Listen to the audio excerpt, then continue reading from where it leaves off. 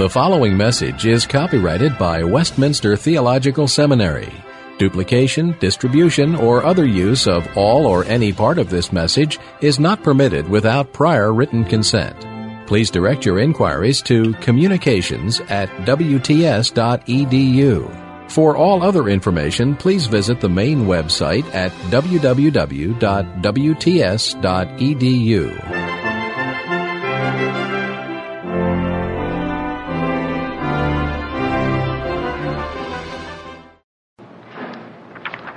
I don't want to take a lot of time here, but I thought it might be useful. Just sit back, as it were, and listen as I'm just moving through the document and pulling out the hortatory elements. Now, we have to be careful there, too, that we don't go to to a certain imbalance and abstract the exhortation. But if I'm right, and I think I probably am in the assessment that this aspect has tended not to be given the attention that it should, its constitutive importance for the document as a whole, we need to be alerted to that.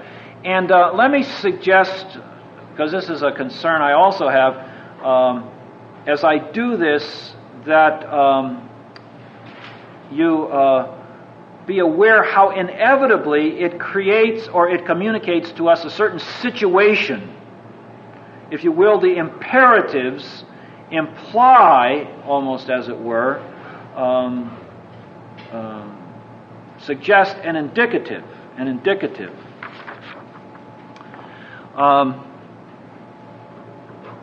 2:1. We must pay much closer attention to what we have heard, lest we drift away.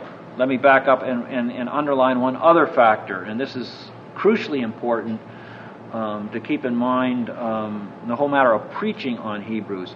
Remember that this is exhortation addressed to the church, to those who have made Christian confession.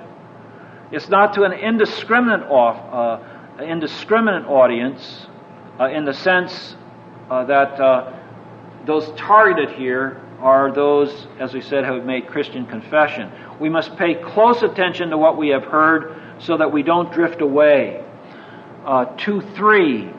How shall we escape if we neglect so great a salvation? And that has a close correspondence to 12:25.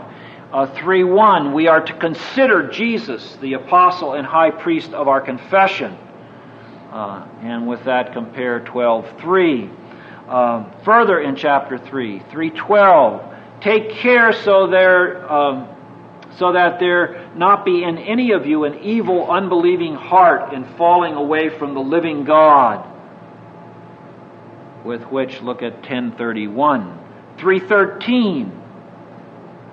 Encourage one another daily so that none of you be hardened by the deceitfulness of sin. 14. We have become partakers of Christ if we hold fast the beginning of our assurance firm until the end. That's not strictly speaking exhortation, but you can see that the controlling conditionality, the implied imperative to hold fast is very clear there, and we're going to want to look carefully at that verse. We have become partakers if we hold fast to the end. 4:1. Let us fear, so that while a promise remains of entering his rest, no one of you should seem to have come short of it. Also expressed substantially in 4:11. 4:14. Let us hold fast our confession, which is about what 10:23 says. 4:16. Let us draw near with confidence to the throne of grace. 6:1. Let us press on to perfection, as that flows out of 5:11 through 14 with a strong hortatory note. 6:4 through 6. It's impossible to renew again to repentance those who have fallen away, is the gist of what the writer says there. 10:26 and 27. If we go on sinning willfully after receiving the knowledge of the truth, there no longer remains a sacrifice for sins, but a certain terrifying expectation of judgment. 35 and 36. Do not throw away your confidence, for you have need of endurance. 12:1. Let us lay aside every encumbrance. Let us run with endurance the race that is set before us. 12:5 and 6. You have forgotten the exhortation which is addressed to you as sons. 12:15. See to it that no one comes short of the grace of God. And 12:25. See to it that you do not refuse him who is speaking. So that mosaic, if you will, has its own weight.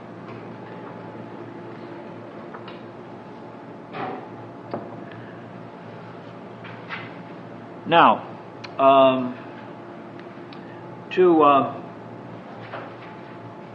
back away from this this picture, look at it in somewhat wider perspective. The point of my emphasis here, the thrust of the discussion, is not to question the thoroughly biblical character of the emphasis, for instance, that, thinking of our institution and its history, the emphasis that Machen had to make so much over the course of his career. That is the emphasis, again and again as you read Machen, the emphasis is that doctrine is prior to life. That valid Christian experience is based on solid, sound biblical teaching. And I'm saying my point now is not to question that emphasis, its thoroughly biblical character. But at the same time, it appears misleading to view Hebrews as basically an apologetic polemical treatment of the person of Christ and of the superiority of the new covenant to the old covenant.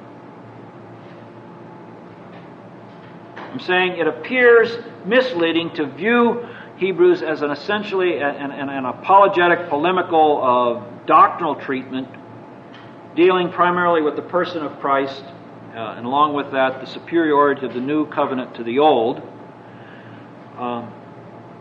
It's misleading to view Hebrews as then being that and having then various imperatives sort of tacked on as secondary.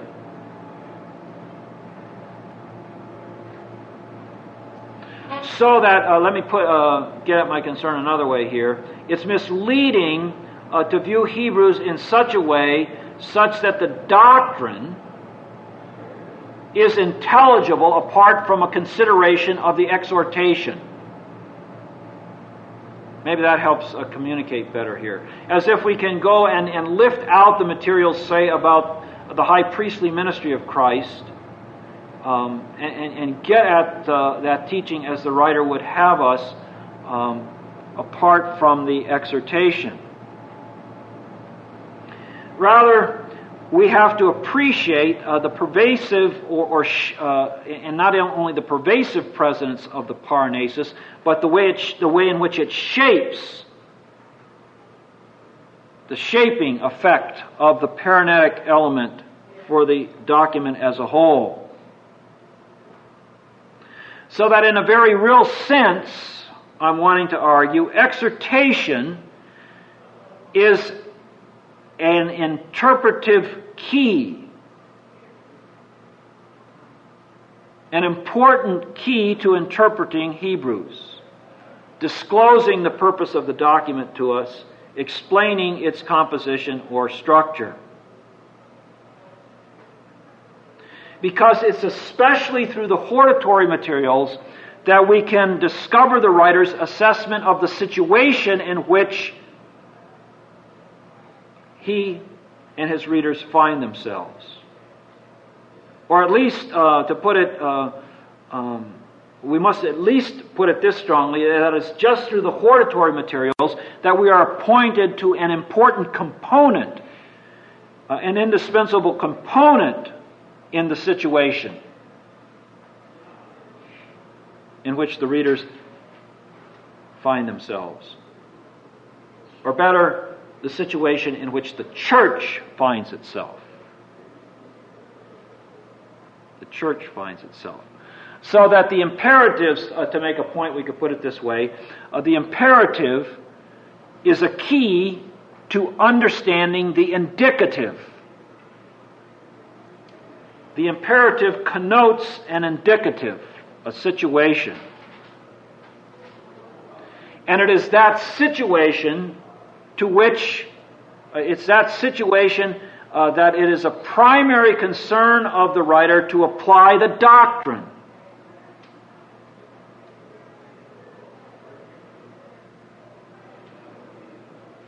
And apart from that situation,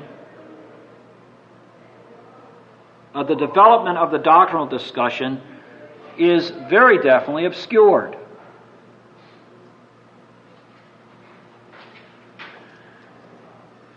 So all told, I'm wanting to underline here that Hebrews provides us with certainly profound, extensive teaching, especially in the areas of Christology and soteriology, if you want to put it in dogmatic categories.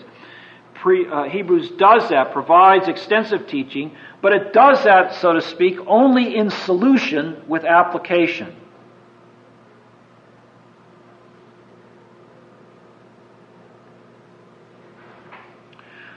So that in this respect, Hebrews provides us with an exceptional and, I think also we will want to say, instructive example of the integration of doctrine and exhortation. The integration of doctrine and exhortation. Voss has a neat way of putting this, at least I find it neat. He says that what the document carries the conviction that doctrine is an effective means of grace. Doctrine as an effective means of grace. Or to put it yet another way, the writer is concerned, and the composition of the document communicates in a striking way the inseparability of orthodoxy in orthopraxis. Sound doctrine, and correct living. Now, in making this point, giving this emphasis, I have to be careful that I don't overdo it, as it were. This integration of doctrine and life, the inseparability, that is a general characteristic of the New Testament as a whole. But what I'm wanting to suggest is that integration is present in Hebrews in a particularly pronounced and structurally unique way. A structurally unique way. And that's what we want to be working at. But let me just make a comparison here that may illustrate a bit anyway. The most comparable materials, looking into the Pauline corpus, the most comparable materials would be what we have in, say, Romans or Ephesians.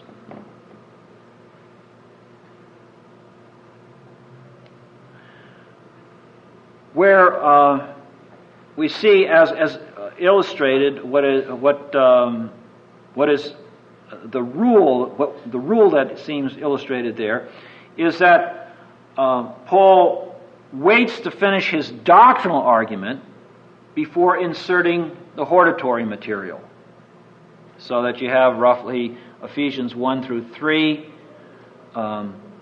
doctrinal 4 through 6 hortatory, or Romans 1 through 11 and 12 through 15 doctrinal hortatory. Now, I would, if you were to respond, it's not quite that simple or clean. I would agree that in fact there is the presence of hortatory materials throughout this didactic portion, but at least relatively speaking, there is that difference that gives Hebrews its distinctive character. So it's the reciprocity, the circularity of doctrine and practice that comes through in Hebrews in a distinctive way. Now, just to make a related point, by picking up on a traditional debate about the document as a whole, is Hebrews a letter or a sermon? Is it a letter or a sermon? And you'll find differences of opinion on that. But it seems that you really, as you work at the document, can't press that distinction. So far as its structure is concerned, is that you have perhaps you've been struck by it. You read the beginning; it doesn't open like, say, a Pauline letter. It has a non-epistolary beginning, but particularly if you look at the end of chapter 13, it closes like a letter,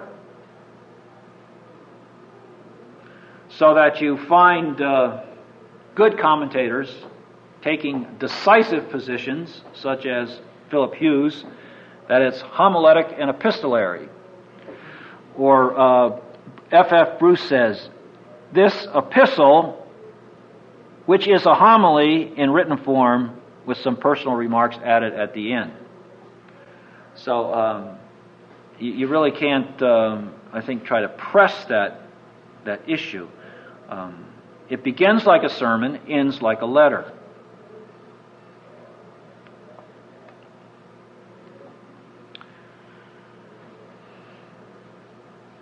So that homiletic dimension is undeniable here.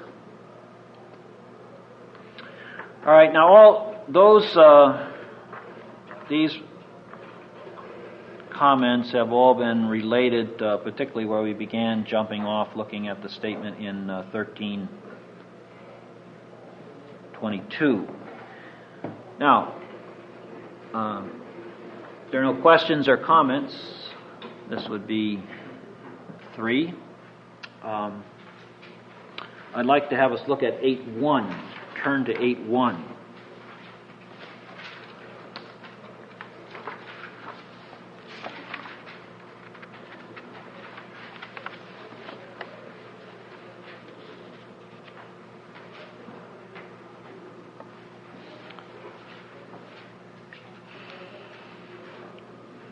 We'll make a couple of exegetical observations on basic exegesis, and then draw a couple of conclusions.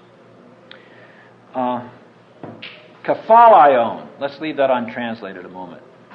The kephalion in the things being said is this: we have such a high priest who has sat down at the right hand of the throne of the majesty in the heavens, a minister of literally the holy things, and of the true tent, the true tabernacle.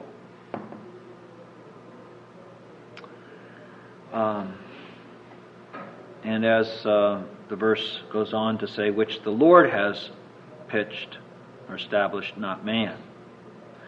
Now, most important here is the use of the term kephalion. That's what draws us into this statement at this point in our discussion. The issue here is, ought we to translate it in the sense of summary, the summary of the things that is being said, or does it rather have the force of point or main point? Point or main point. Now, admittedly, there's not a big gap between these two. It's not like there's some decisive Rubicon for interpretation here. But I think we definitely ought to go, as the translations do, with the sense of point or main point. And that decision, I think, is suggested by the context. Again, the context is decisive. What follows for the writer, as the writer develops things, is not so much a summary as further discussion, as amplification of a central thought. Otherwise, he really doesn't summarize, but he continues developing a line of discussion. So I think we do want to render the main point in the things being said. Notice, we can, that legomenos is a present participle. The things which we are saying, the things that we are presently discussing, the things that we are in the course of dealing with.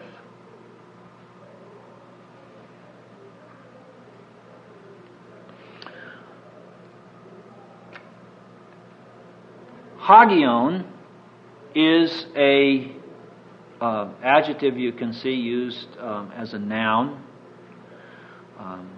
substantively, not modifying anything, and is in genitive plural, neuter. Literally the holy things, which becomes, we can see from other passages, is a kind of a technical sort of designation, and is the holy things in the sense of, taken collectively, those things that are holy things because they are of the sanctuary or the holy place. So that's usually the way, looking at usage, you find the usage in chapter 9, say in 12, 24, and 25. So usually it has a sense then of usually translated sanctuary or holy place. So it's parallel here. Minister of the sanctuary, the holy place, and of the true tabernacle. So these ideas are very close to each other and are expanded on in chapter 9. While we're here, this isn't, looking at this statement, this isn't so related, so directly related to the reason I'm drawing our attention to it, but it bears on something we'll be looking at later. Everybody's sitting and listening and so on. Let me provoke you here to some reaction. Syntactically, the term liturgos, how in what is it parallel with in the construction?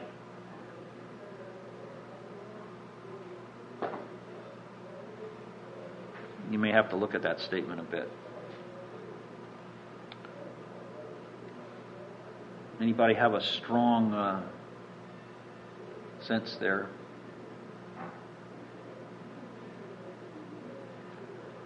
The point I'm wanting to bring out here is that it is not parallel to high priest, but it's parallel to the host clause. See, we're told two things about the high priest. The high priest is the direct object of echomen. We have a high priest. He's a high priest who first is the one who's set down in the relative clause, set down at the right hand of the throne of majesty. And he is further then minister as high priest. He is further qualified in parallel to the one who sets down at the right hand of the throne as a servant or minister of the true tabernacle. what I think that points us to, the material significance of that, is that the ministerial activity, you see, in heaven, the ministerial activity of Christ in heaven is not additional to the high priestly activity. It's not somehow parallel to the priestly activity, but that ministerial activity in the true tabernacle is a function, an aspect, a qualification of the high priestly activity. Now you might wonder why I'm making a point about that. It might not seem something that you're ready to argue about or whatever, but a big issue that is debated, and we'll get into this much later, is where, according to the writer of Hebrews, how does the high priestly ministry of Christ, how does that relate to his heavenly ministry? And here, very clearly, the writer of, or his ascension ministry, here very clearly the ministry in the ascension, in the heavenly tabernacle, is a function of his high priestly activity.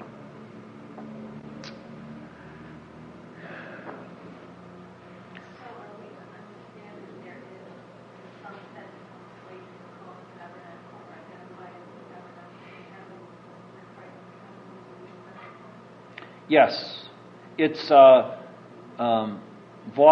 The way Voss puts it, I think it's a neat expression. It comes up more in chapter 9. What the writer develops is a ritual geography. A ritual geography that makes very much of the distinction between heaven and earth, as it's defined as the right hand of the throne of the majesty here. And that is where Christ now is.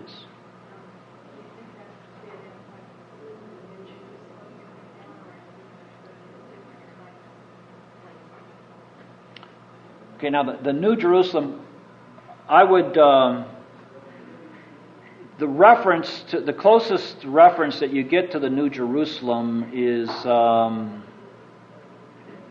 is in chapter 12 when he talks about the church coming to Mount Zion.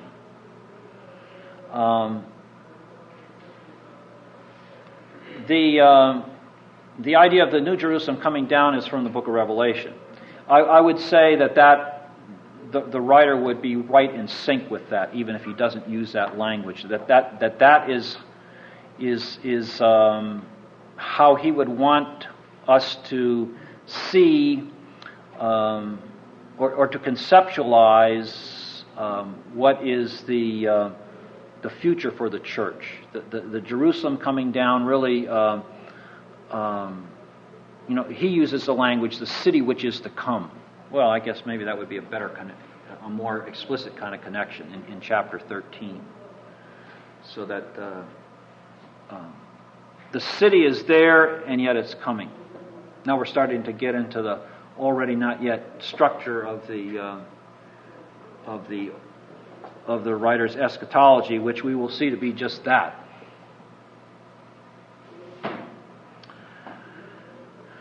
Now, the primary question I want to raise here in bringing this verse in, what is the range of reference in Kephaleon? When the writer says, the main point in the things we are saying, what, so far as the document is concerned now, the scope of the document, what is the reference? If we see this as sort of the center of at this point in the document, chapter 8:1, roughly in the middle,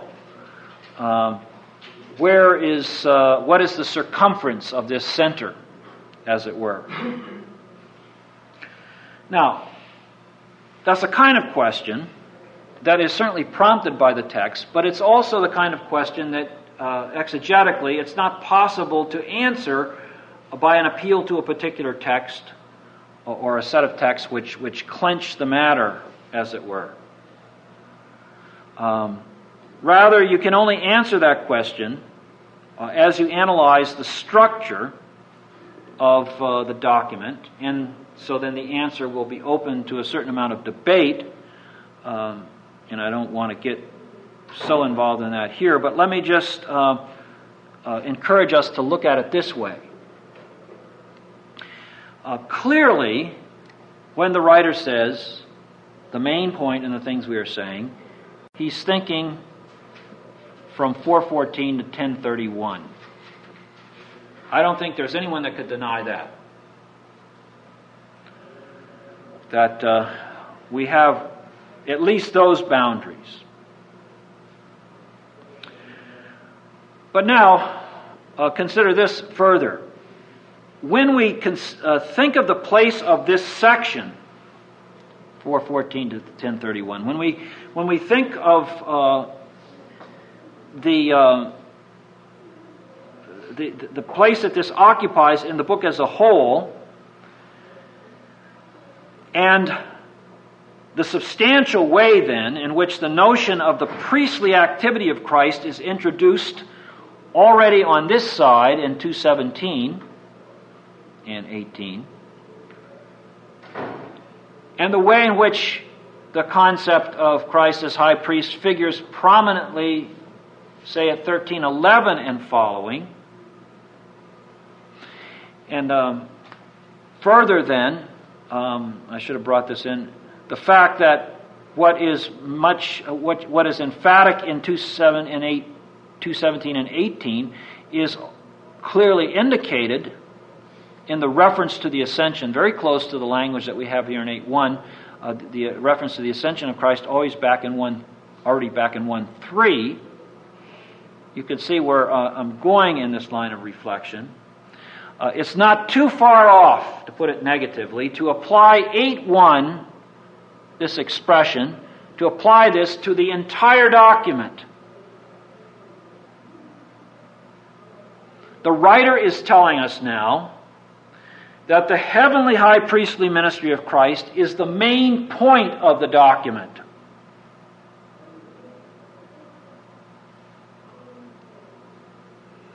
At the very least, we can see it's a central conception. But I'm wanting to suggest to us, at least as a working hypothesis, a hypothesis that may be subject to fine-tuning or correction, but as a working hypothesis, it's useful for us to see that the kephalion, the main point of the book of Hebrews, is the heavenly high priestly ministry of Christ.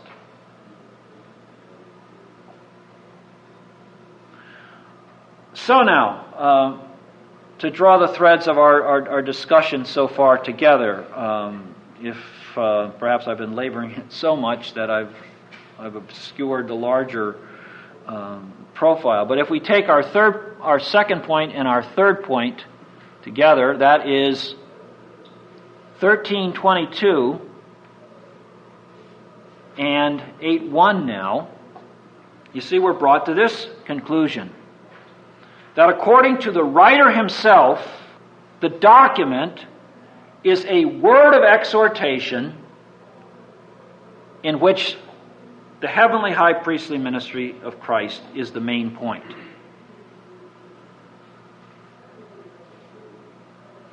Or, as I have it on at the top of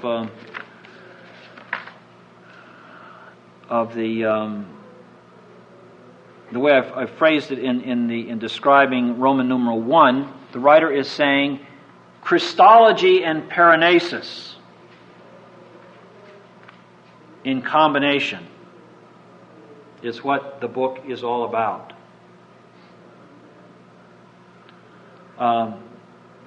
Or another way we could perhaps phrase it, the writer is telling us that we ought to approach the document as a whole as it teaches us about the priestly ministry of Christ in the light of the situation for which exhortation is relevant. It deals, to be sure, with the high priestly ministry of Christ's substantial doctrine, but it does that. It deals with the doctrine in light of the situation, the concrete situation for which exhortation is relevant.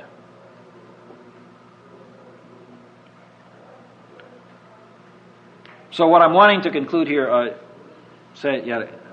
again, that 13:22 and 8:1 are, as it were, the axes around which the study of Hebrews ought to revolve, for getting us into the teaching as a whole. These verses set the parameters. They fix the dimensions. They define, to run out of mathematical images here, they define the matrix in which the writer develops his thought.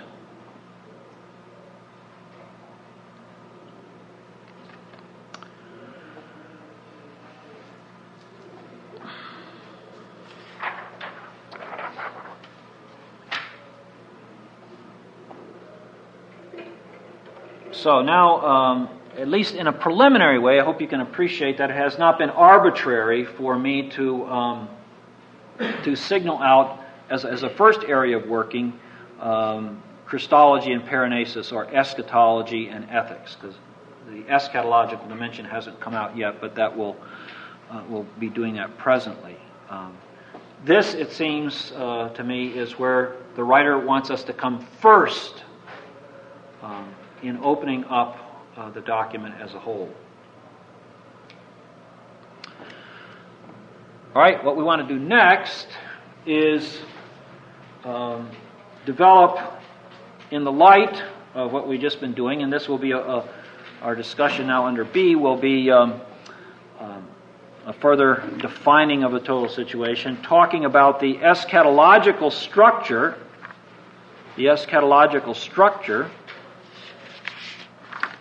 and as that, we've already gotten in view this notion of situation as defined by the, at least defined by the Paranesis. This will enable us to see more clearly the situation of the church as the writer sees things. And what we'll do here is take our cue from our key verses in the analysis that we have given, and suggest that there are two factors that define the eschatological, that determine the eschatological structure, or maybe that's not the best way to, that are central at least to the eschatological structure, and at the same time explain the situation of the church, and those are the factors of Christology and Paranesis. Let's first of all look at things along the Christological line or axis, as they point us to the eschatology. And here,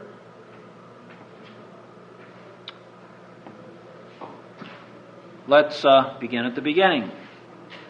1, 1, and 2. 1, 1, and 2.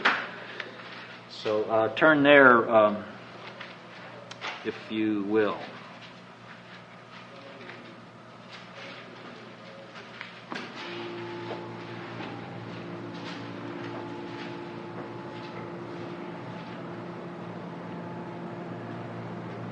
God, having previously, or having formally, long ago, spoken to the fathers in the prophets, through the prophets, at various times and in different ways, has in these last days spoken to us in the Son.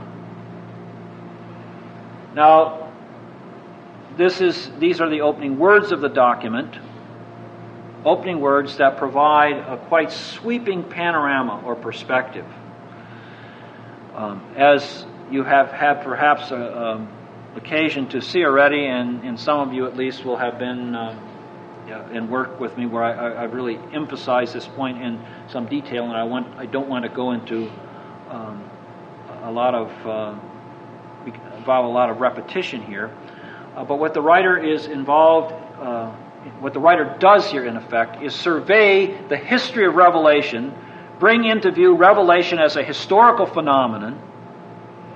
Here, more than any place in the New Testament, is the clear warrant for the notion of a history of Revelation. He surveys, he brings into view the whole of the history of Revelation. And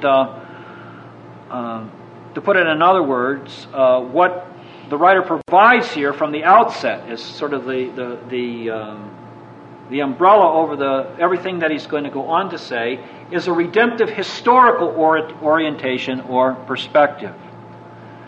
Everything in the document is set in a redemptive historical perspective, and that explicitly.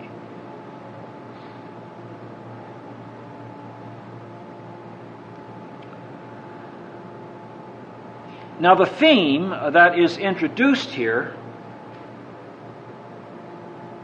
the more specific theme that functions, is also clearly basic, but also it's central throughout the book, and that is the theme of the speech or the Word of God. The speech or the Word of God. And here we have particularly a certain contrast within the speaking of God as a historical activity. We have a contrast between, and the contrast comes out in the prepositional phrases. We have a contrast between God's speaking in the prophets and His speaking in the Son.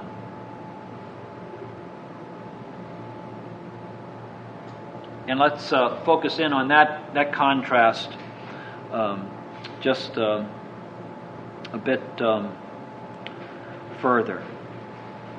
Looking particularly at the one side, the in huio side of the contrast. In a couple of areas we can accent. For one thing, the writer tells us that God's speech in the Son has taken place, as he says, ep eskatu ton hemeron tuton. Literally, in the last part of these days, or in these last days. Now, how are we to understand that qualification, that temporal qualification given by that prepositional phrase? Well, further light is shed here, particularly by the qualification that we find in 926 in the statements that's there. So if you could just flip over there for a moment.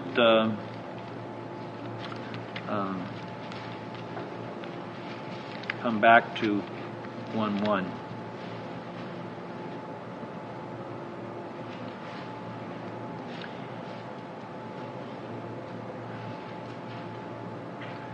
The point that the writer is making is to contrast Christ's death as a sacrifice with the sacrifices of the old order. And his point is that Christ does not offer himself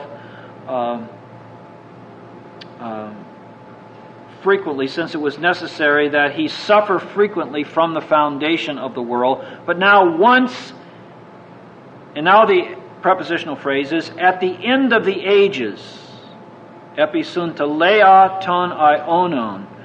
But now once at the end of the ages, he has appeared for the putting away of sin through his sacrifice. And then after the statement about judgment in verse 27, just to fill out the thought here, he will, having once offered himself to take away the sins of many, he will appear without sin a second time for salvation to those who eagerly await him. But particularly what we're told in 926, well, look, see, again, the thought is that of revelation, the revelation that has taken place in the Son.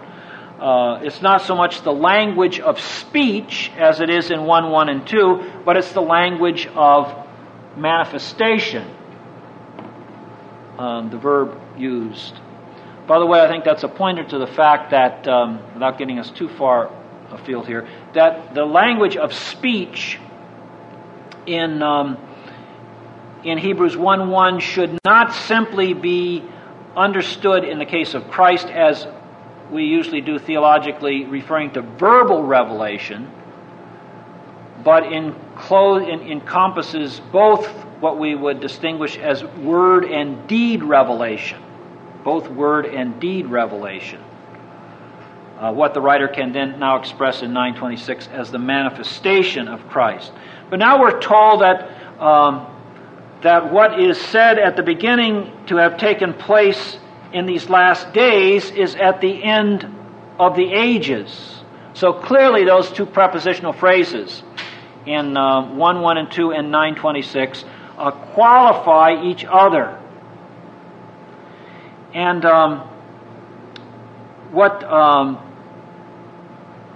and by the way, notice also in 926 that happens in a very broad historical, by means of a broad historical contrast. He doesn't simply say at the end of the age, but he contrasts that with from the foundation of the world. So anticipating what we're going to point out in just a second, if you will, protology and eschatology are here telescoped in one statement. The beginning and the end are brought together as part of a single perspective or outlook. Now, what 926 makes clear then is that the author's thinking is moving within the framework of the two eon construct. Now again, I'm assuming that this is something that you've all been exposed to in a course on, if you work through Pauline theology with me, you have, and probably most any approach to Paul would have brought that out. In other words, the writer shows himself, if you will, on the same eschatological wavelength as Jesus during his earthly ministry and teaching, and then Paul. That is, looking at things in terms of the construct taken over from intertestamental Judaism in terms of the explicit terminology, but really conceptually rooting in Old Testament revelation itself. The distinction between this and that, or the coming eon, a construct that embraces the whole of the movement of the creation, if you will, from the beginning, from creation to consummation, from the alpha point to the omega point. Such that the distinction between the two ages, or two eons, is comprehensive. Remember, there's no other period involved. It's consecutive. The one follows directly on the other, the age to come on this age. And they are also antithetical, as the original creation order has become subject to corruption and death because of sin. In contrast, the eschatological age will be cleared from that. Now, the division point, according to this terminology, is the Sunteleia. I'm pretty sure this is an Anapenal accent. The end, particularly, of this age. So that the writer, you see, is here more clearly even than in 1:1 and 2, saying that what has already taken place in the manifestation, the revelation in Christ, is eschatological in character. A very clear assertion then, taking these two statements, that the writer sees the work of Christ as eschatological in its scope, its qualification. He teaches, if you will, then, in concert with the other New Testament writers, realized eschatology. I want to make that point now without continuing to explore it, but later on we're going to want to come back and touch on the fact that in the contemporary debates, the effort is made from time to time to distance the eschatology of Hebrews, say, from the eschatology of Paul, that the writer of Hebrews has allegedly become captive to more ahistorical, Hellenistic Greek modes of thinking, so that he is in tension with the teaching of Paul, say, with his historical eschatological orientation. But that's sort of, without getting into the case that's made for that point of view, it inevitably just rides roughshod over what the writer himself says at the outset. And then a further factor to consider here is what the writer has to say in 6:5, speaking now about the work of the Holy Spirit and the present experience in the church of the Holy Spirit. He refers to the Holy Spirit's activity as involving dunamis, melontos, ionos, powers of the age to come. So that would be another clear example of making use of the two-eon construct, and just reinforces what we've been seeing here. So,